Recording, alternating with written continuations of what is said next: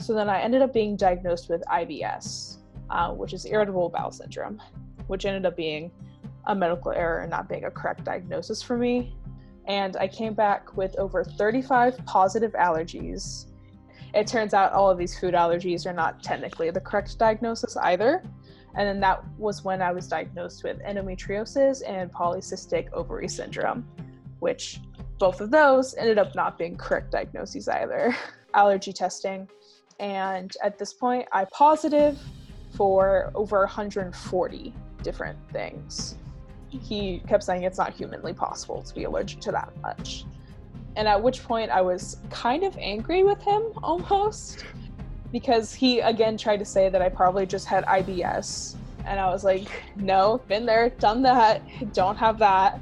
And then I kept telling him, like, no, I have allergies. Like, I have all the symptoms of allergies. I have to carry an EpiPen around. Like, I have allergies. And so he ended up walking out. Medical error is purported to be the third leading cause of death in the US, killing 250,000 Americans annually.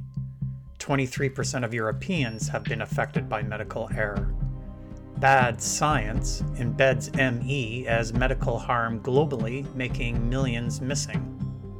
But less than 10% of medical errors are reported, because medical error is the secret many healthcare systems and governments work hard to hide. Wrong medication, wrong dose, amputate the wrong limb. I am Scott Simpson, host of Medical Error Interviews, and I talk with patients and families, physicians and advocates about medical error. They share secrets, stories, and most importantly, solutions. Medical Error Interviews is brought to you by my online counseling service, remediescounseling.com, a safe space for people affected by medical error, chronic illnesses, and other life matters. A note of caution: some may be distressed or triggered by the medical experiences of guests. Hello, humanity. I'm Scott Simpson, host of Medical Error Interviews. Mac Doyle has been sickly since birth, and along the way, medicine gave her numerous diagnoses to explain her symptoms, none of which turned out to be correct. When Mac's allergy skin test showed her positive to over 140 foods, grasses, and pollen, the doctor didn't believe it. Impossible, he said. He told Mac she wasn't allergic to anything. She just had irritable bowel syndrome. But Mac had been there, done that with an IBS misdiagnosis before and was adamant she had allergies. Turns out the patient was right. She just needed a doctor who could connect the dots of Mac's various symptoms that pointed to mast cell activation syndrome, or MCAS.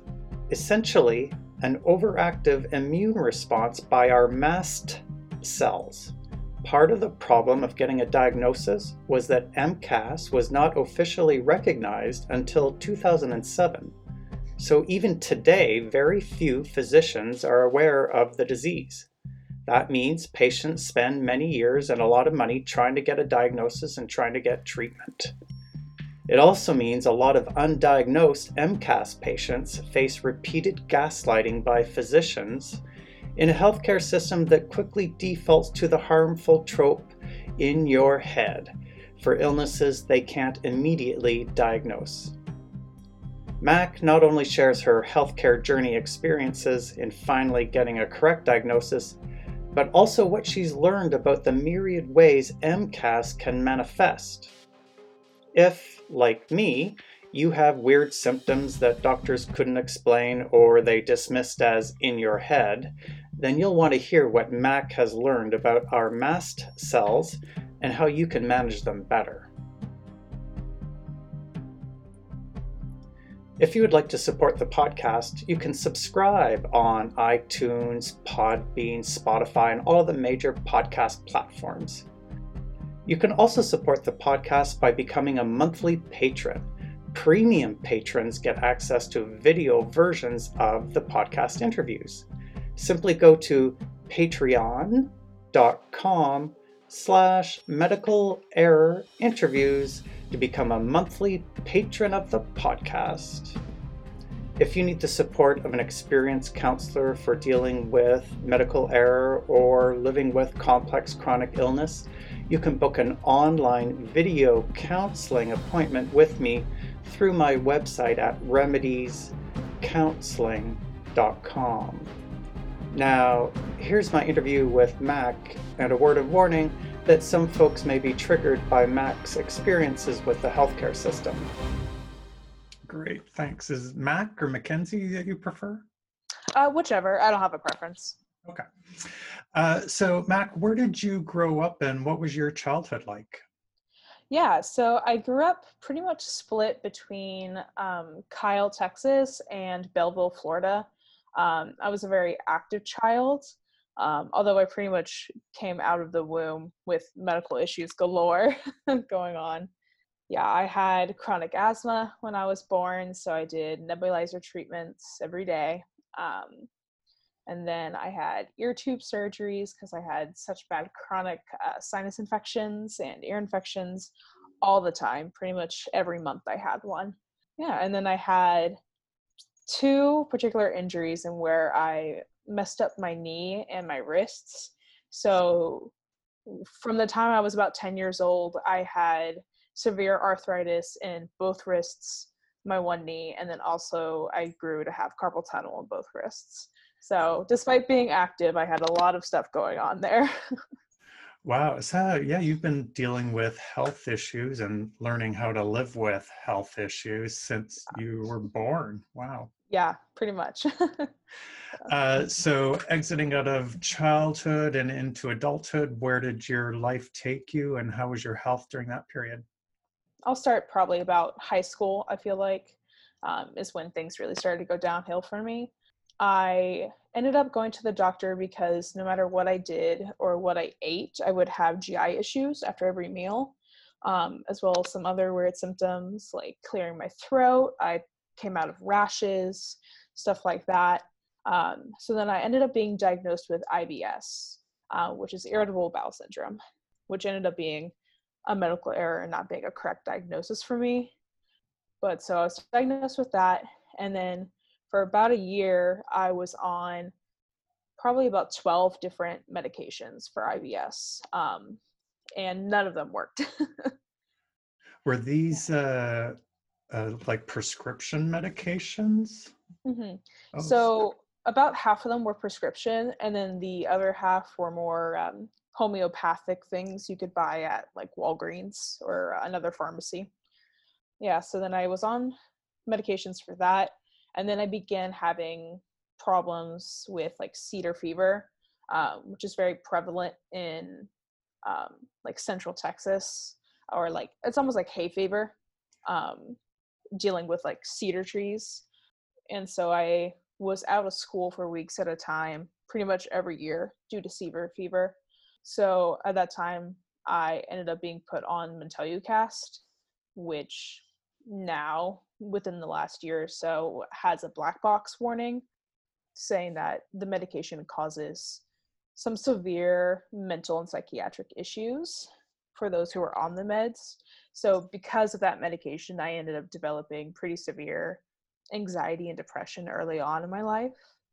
oh, wow. And when were you able to connect it to that medication? Actually, a few months ago.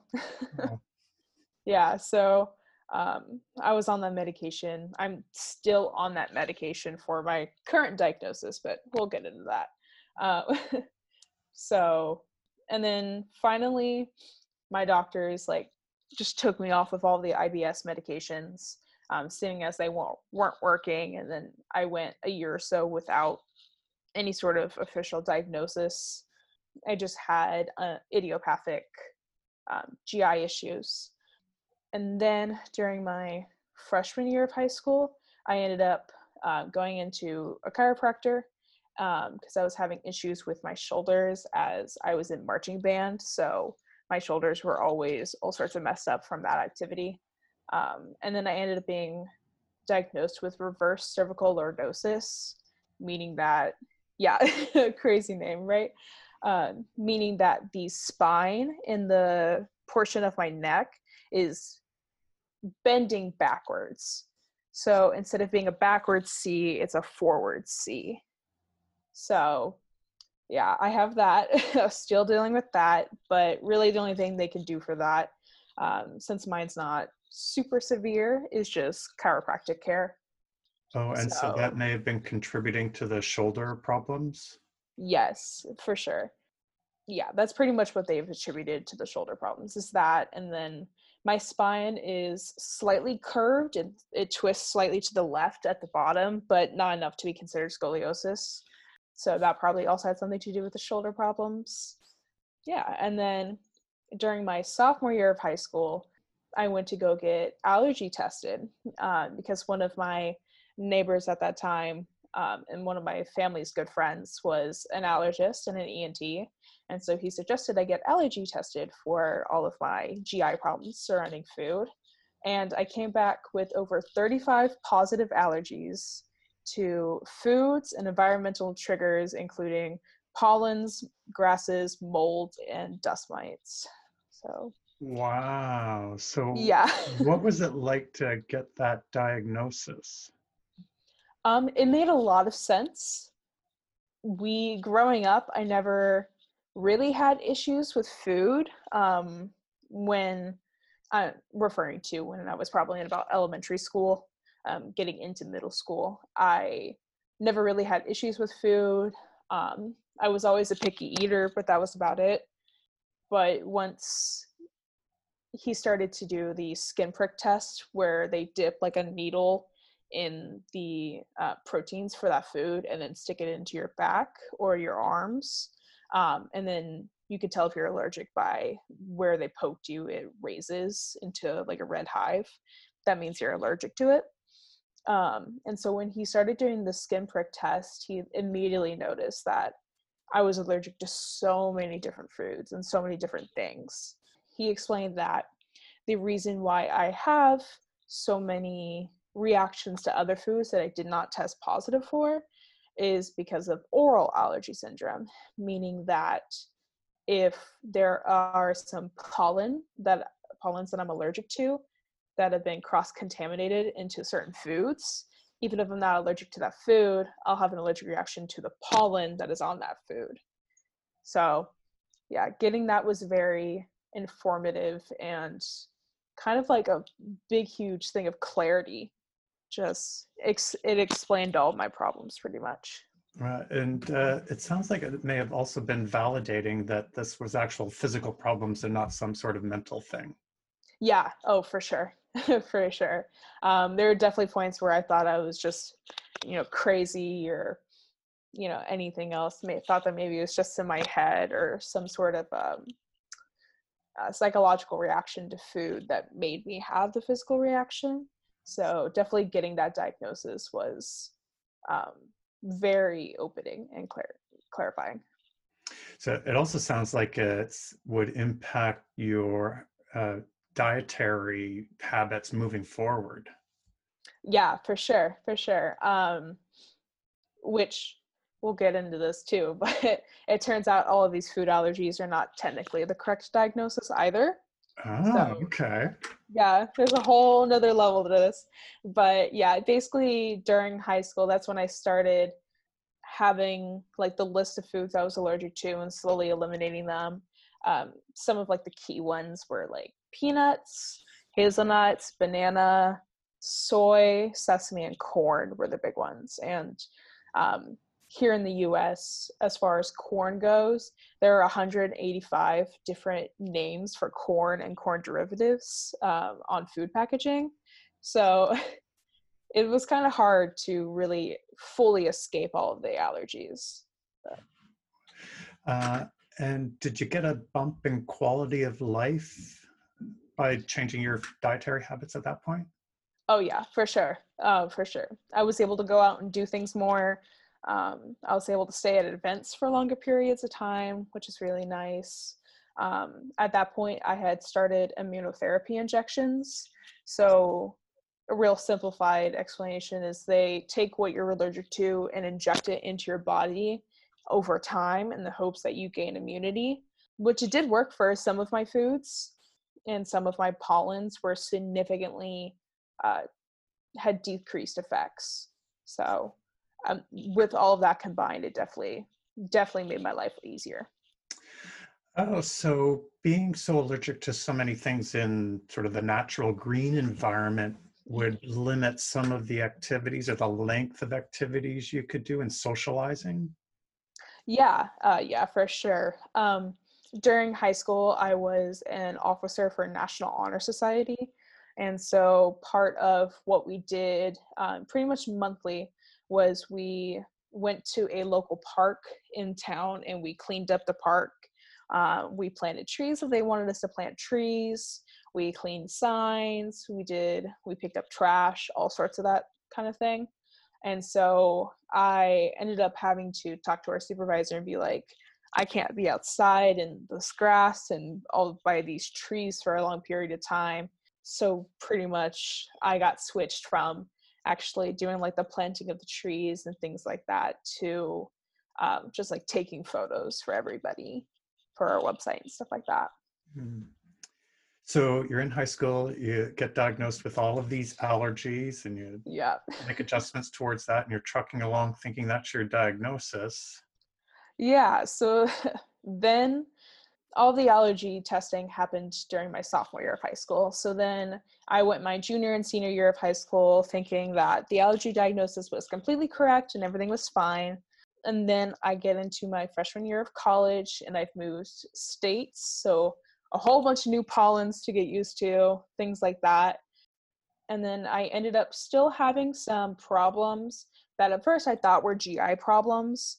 But then I ended up going to a gynecologist because my family has a history of things like endometriosis and endometrial cancer and things like that. So I just wanted to get everything checked out, make sure that that wasn't happening to me at that time. And then that was when I was diagnosed with endometriosis and polycystic ovary syndrome, which both of those ended up not being correct diagnoses either. Yeah. Wow. So kind of dodged a bullet there. But how long Yeah. was it between when you got those diagnoses before you found out that those weren't real either? About a year. Yeah. So um, I got put on stronger medications, things like birth control and things like that to help keep my hormones at bay, to try to stop the progression of the endometriosis and the polycystic ovary syndrome. So then we get into my sophomore year of college, which is when I finally get the correct diagnosis. I ended up running out of my immunotherapy injections. So I ended up going to an allergist up here, and I'm going to say his name because he's been so incredibly great with everything.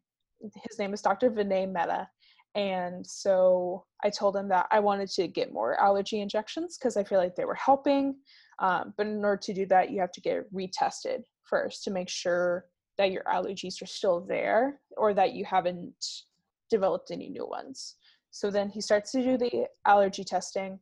And at this point, I pop positive for over 140 different things, including foods, chemicals, stuff like that. And previously it was what number? 35.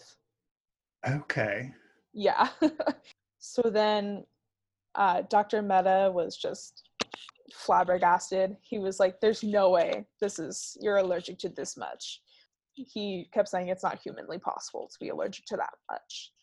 And at which point I was kind of angry with him almost, because he again tried to say that I probably just had IBS. And I was like, no, been there, done that, don't have that. And then I kept telling him, like, no, I have allergies. Like, I have all the symptoms of allergies. I have to carry an EpiPen around. Like, I have allergies. So at that point, I was getting very frustrated in his office. And so he ended up walking out. And then about 20 minutes later, he came back and he asked to see my phone. And he pulled up on Wikipedia a page about mast cell activation syndrome, which is essentially an immune disorder that affects every part of your body. And so the most common symptoms of it are having a lot of food allergies and then reacting to pollutants in the air, such as smoke and pollens and things like that. So, And for folks who aren't familiar with mast cell activation syndrome, and the acronym is MCAS. yes, MCAS. And what are mast cells? Yeah, so your mast cells are essentially a type of white blood cell. They are responsible for releasing chemicals, which are called mediators, that react to different things. So, like, if you twist your ankle or sprain your ankle's going to swell. And that swelling comes from the mast cells releasing chemicals.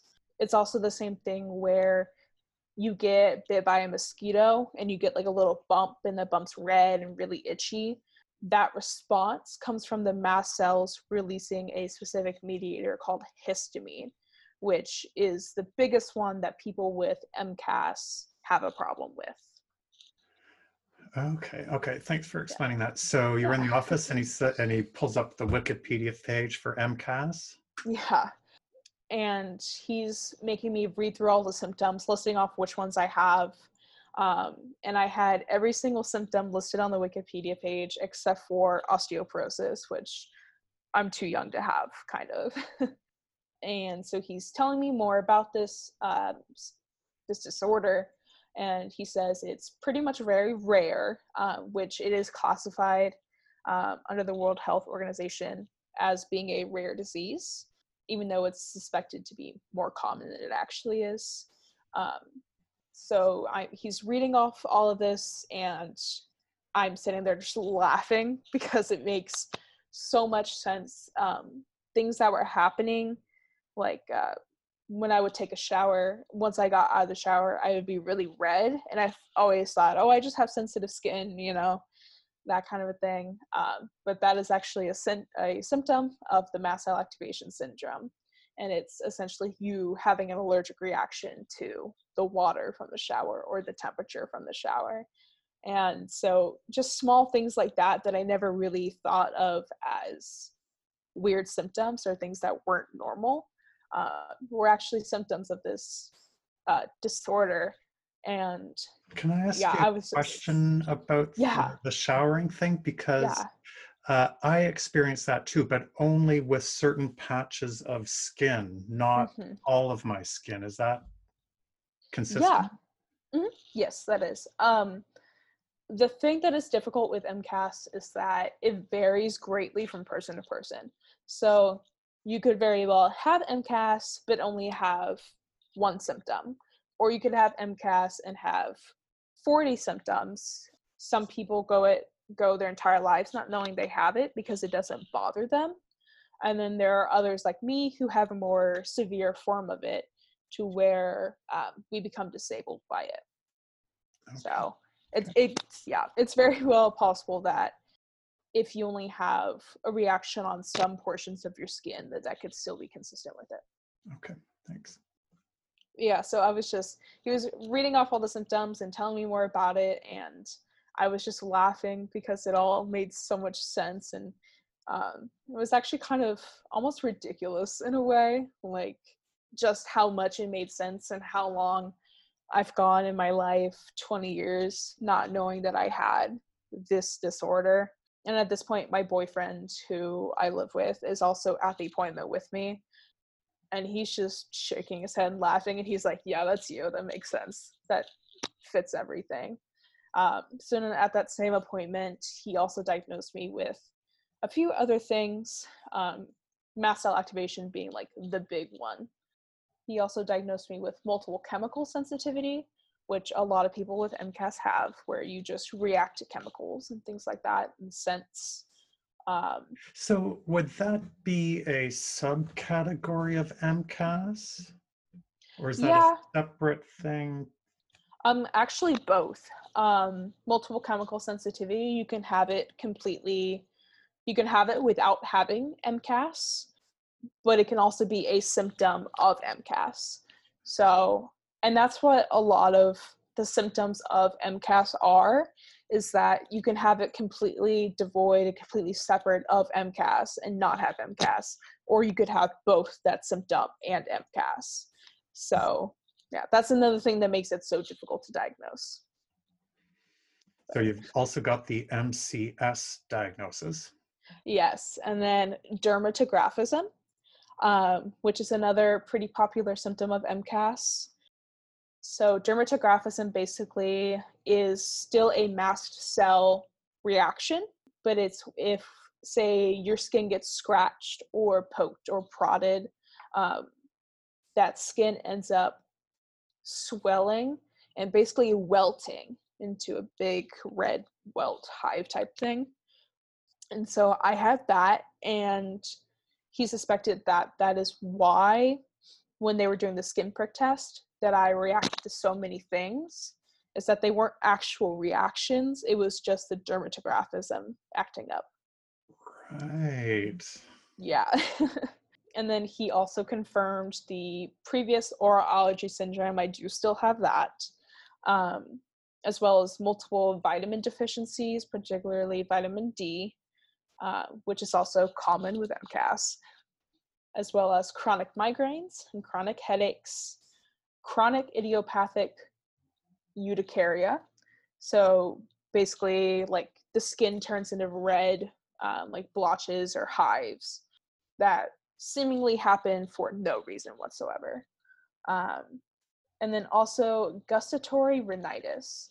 So basically, anytime I eat something, it doesn't matter what it is, doesn't matter if it's a safe food or a dangerous food, anything like that, my sinuses will try to flush themselves from the motion of chewing. Essentially, the most easy way to know if you have it is if your nose runs anytime you eat. Ah, wow, I've never heard Yeah. of that one before. Yeah, pretty fun. Pretty fun.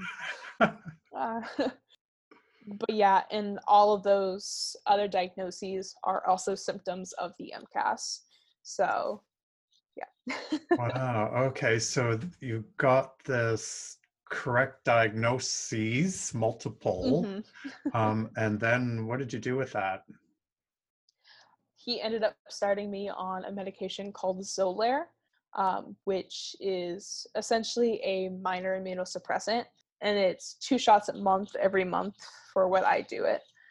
So he started me on that. So then I had to wait in the office for 2 hours to make sure I didn't react to that.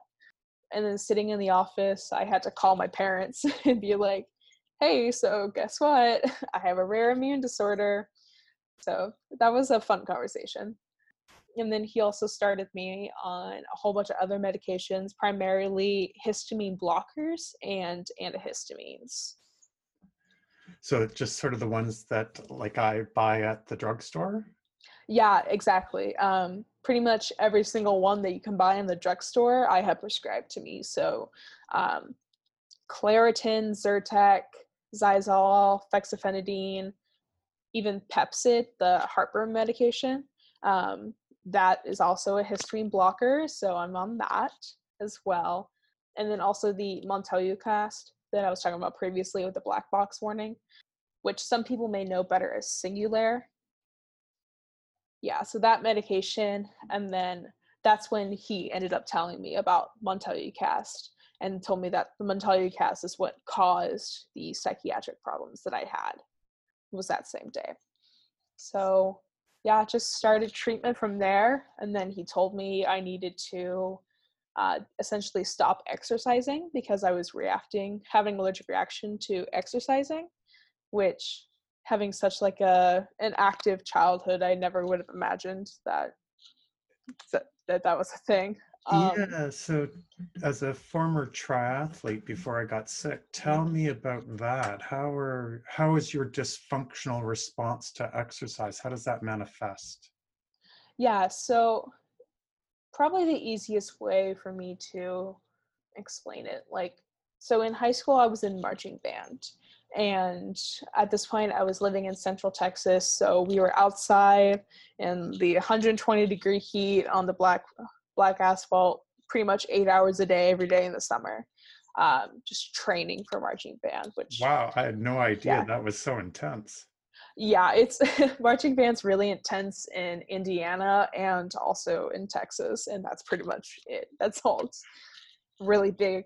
But yeah, so I'm down there doing that, and then I constantly I had such bad bouts of depression during marching band, and I ended up just being so exhausted to where at one point one of my doctors thought that I had narcolepsy because I just could not physically stay awake.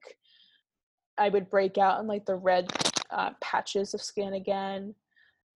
Things that seem so normal and just like they almost seem like just exhaustion from pretty much working out 8 hours a day. So that was how that started to manifest. And then I also have problems with like tachycardia issues, like irregular heartbeats and being able to like feel and hear your heart beating like really hard. That also would happen during when I was exercising, as well as a super increased heart rate. My like resting heart rate, like right here, right now, my heart rate's probably at 120, 130. Yeah, so as you can imagine, my exercising heart rate was much higher than that. So, yeah. Wow. So if just sitting here, your heart rate's like 120, which is where Mhm. you're supposed to be when you're sort of doing low aerobic workout, Yeah. Um, what sort of exercise can you do now? Yeah, so pretty much all I'm allowed to do is like gentle Pilates and like gentle yoga, stretching, things like that. When you're talking about the Pepcid and all the Mhm. over-the-counter antihistamines you were taking, do you take them daily or as needed, or how do you manage those? Yeah, so I take every single one daily, twice a day, every day. And then I also have what I call my emergency reserve of medications like Benadryl and then extra Zyrtec, and then also low dose like baby aspirin. I take those three pretty much as needed. Okay, and the low-dose baby aspirin anti-inflammatory? Yeah, so part of MCAS is inflammation is pretty rapid. It happens pretty much everywhere. Yeah, that helps with that. And also um, baby aspirin, for those who can tolerate it, tends to be a mast cell stabilizer, meaning that it just kind of calms the mast cells down a little bit and like essentially tells them not to release as many mediator chemicals. So that's also what that does as well. Oh, okay, so it's when the mast cells degranulate and release these Yes. mediators that you get the symptoms. Yes, exactly. Oh, and some of these antihistamines are stabilizing the. Mhm. Okay. Yeah, exactly. So how is your experience of anxiety and depression now that you're still on that black box medication? Yeah, so essentially, when it comes to MCAS, that specific medication is pretty much prescribed across the board for all MCAS patients, and there's really no true alternative for it. So I'm still taking that medication. So what we're basically trying to do is to mitigate the symptoms of that medication. So I'm on two different types of antidepressants to help with that, as well as having regular checkups with my doctor who works for an integrated health clinic. And so they have like a behavioral specialist come in and talk to me and things like that. So yeah, And how are you finding the antidepressants? yeah, they're great. I love them. They're working for you? Oh yeah, yeah, a lot.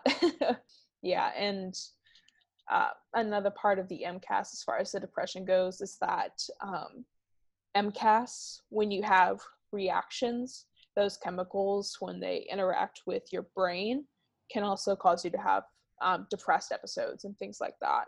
So a lot of people with MCAS are on antidepressants because the MCAS alone can cause things like suicidal thoughts and things like that when you're having an allergic reaction to something.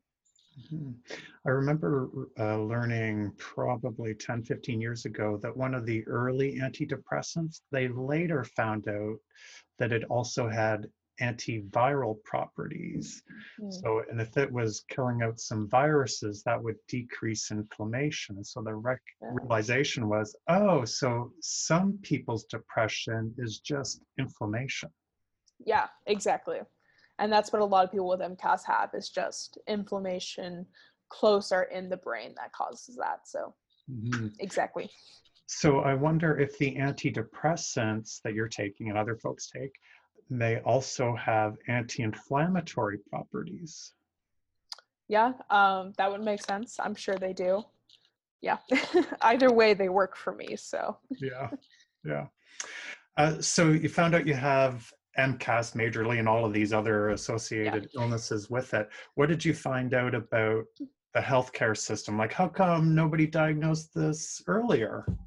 Yeah. So, basically, the main reason is that MCAS didn't actually become an official diagnosis until 2007. So it's a fairly new disease in the eyes of the healthcare system. It's been around for forever, but our doctors previously had diagnosed it as mastocytosis, which is another kind of mast cell disease. But essentially, the big difference between mastocytosis and MCAS is that in mastocytosis, you have too many mast cells. Whereas in MCAS, I have the correct amount of mast cells, but they're just overactive. Okay. Yeah, so it's fairly new and was being diagnosed as something else for a very long time. So that explains why so few physicians know about it because it seems to take, I think, 15 or 20 years for new Hmm. information to filter through down to the GP's offices. Yeah, exactly. And as far as I'm aware, it's not currently listed in any of the popular medical textbooks that are being shown in like medical school and things like that. So that's probably why as well. Okay. And so we connected on Twitter because your Twitter handle is mast something or Mac with mast. Yeah, Mac with mast. Yeah. Yeah.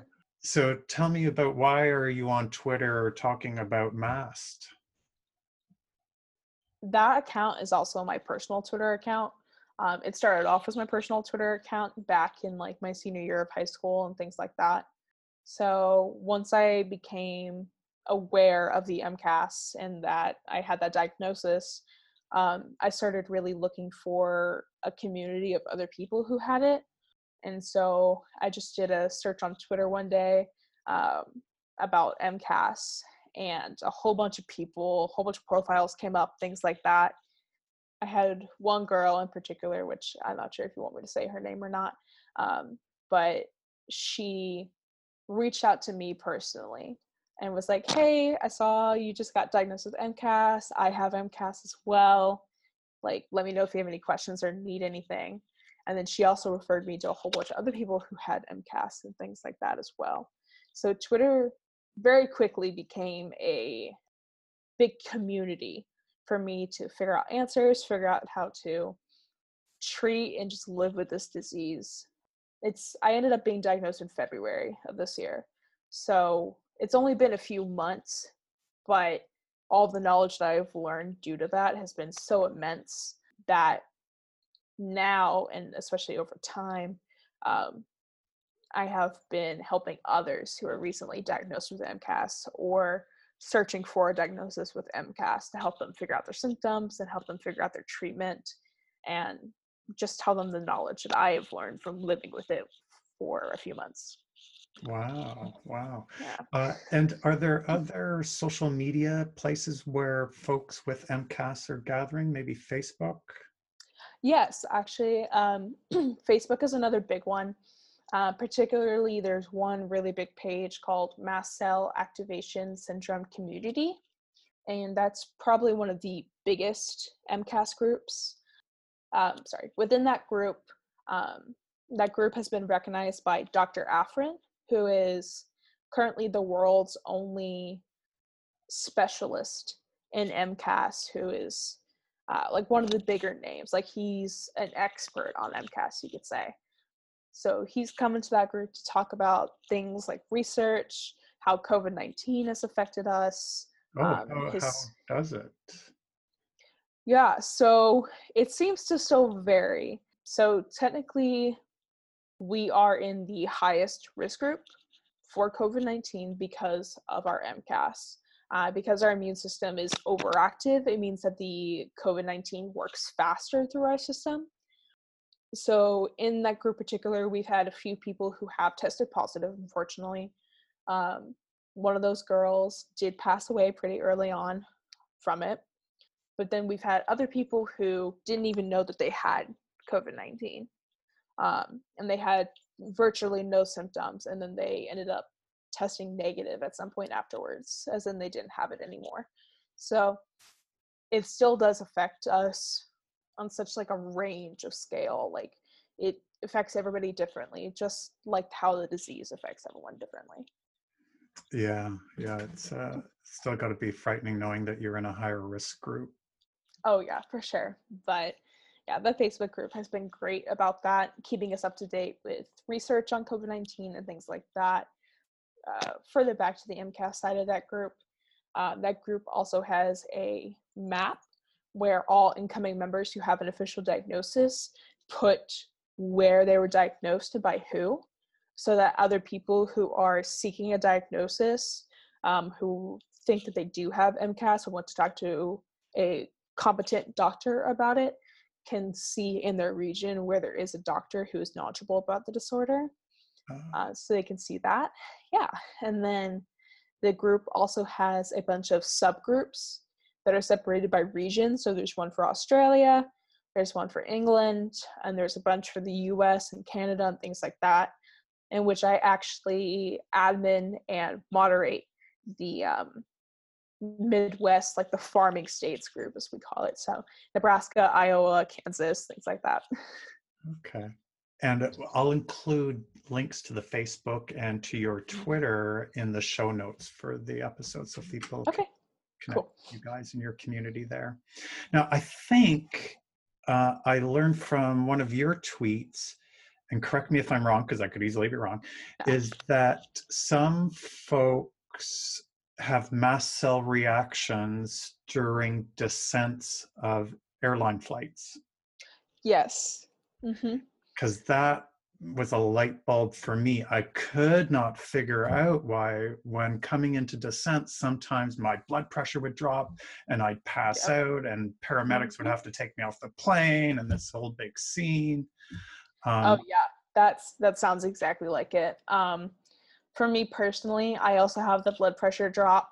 I have yet to actually faint from a descent on an airplane, but there have been times when I've gone off the airplane afterwards and fainted. So pretty much now I avoid all airplanes. A lot of us, myself included, also have problems with the ascent, so going upwards. My portion of that's a little more extreme. So I live on the 3rd floor of my building, and just going up the 2 flights of stairs to the 3rd floor causes the exact same reactions as what an airplane does for me. So. Get out. And is that because you're taking the elevator, or are you walking up? Yeah, so my building actually doesn't have an elevator, so it's just walking up the stairs.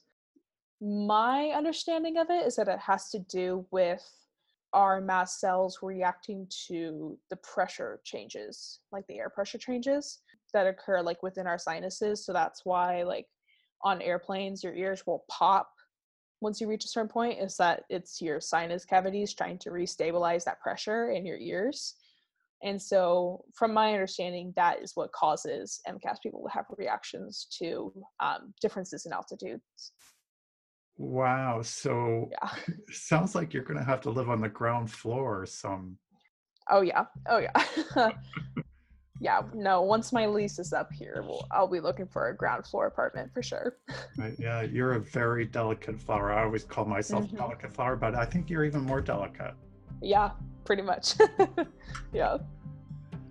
Well, Mac, thank you so much for sharing your healthcare journey and experiences and all the Yeah. information about MCAS. It's just been absolutely fascinating. I have no doubt that many people will be going, oh my, I wonder if that's what's been going on with me, and look into and look up you guys on social media and stuff. Yeah, hopefully. My DMs on Twitter are always open, so anybody can message me with any questions or concerns they have, or just to connect. Great. Oh, one final question. What are you studying Yes. in school? Currently, I am a mathematics major with a minor in business administration. Okay. And what do you hope to do with that? I have no idea. Originally, when I came into college, I was double majoring in math and physics with the hopes of being an astrophysicist, but turns out I hate physics. So I ended up switching to computer science and mathematics, and then I hated computer science as well. And the stress from having that dual major took a real toll on my MCAS, because stress and emotions, like strong emotions, are also a trigger for the MCAS. So a lot of us are unable to be in super stressful situations or even really happy situations, because that excitement can also trigger the mast cells. So I ended up dropping that computer science major just due to the MCAS and due to the stress that I have for dual majoring. So currently I have no idea. Yeah, I know I don't want to teach, that's for sure. Okay, yeah, well, it's good to know what you don't want to do. Yeah, exactly. Yeah. All right, thanks, Mac. Yeah. And rest hard. Yes, definitely. And a special thanks to Mac for sharing not only her personal journey, but for what she's learned about MCAS and sharing that information with us. I personally found it helpful and validating, and it certainly explained some of the symptoms I've experienced over the years. Thanks for listening. Be kind to yourself. Be kind to others. If you would like to support the podcast, you can subscribe on iTunes, Podbean, Spotify, and all of the major podcast platforms. You can also support the podcast by becoming a monthly patron. Premium patrons get access to video versions of the podcast interviews. Simply go to patreon.com/medicalerrorinterviews to become a monthly patron of the podcast. If you need the support of an experienced counselor for dealing with medical error or living with complex chronic illness, you can book an online video counseling appointment with me through my website at remediescounseling.com.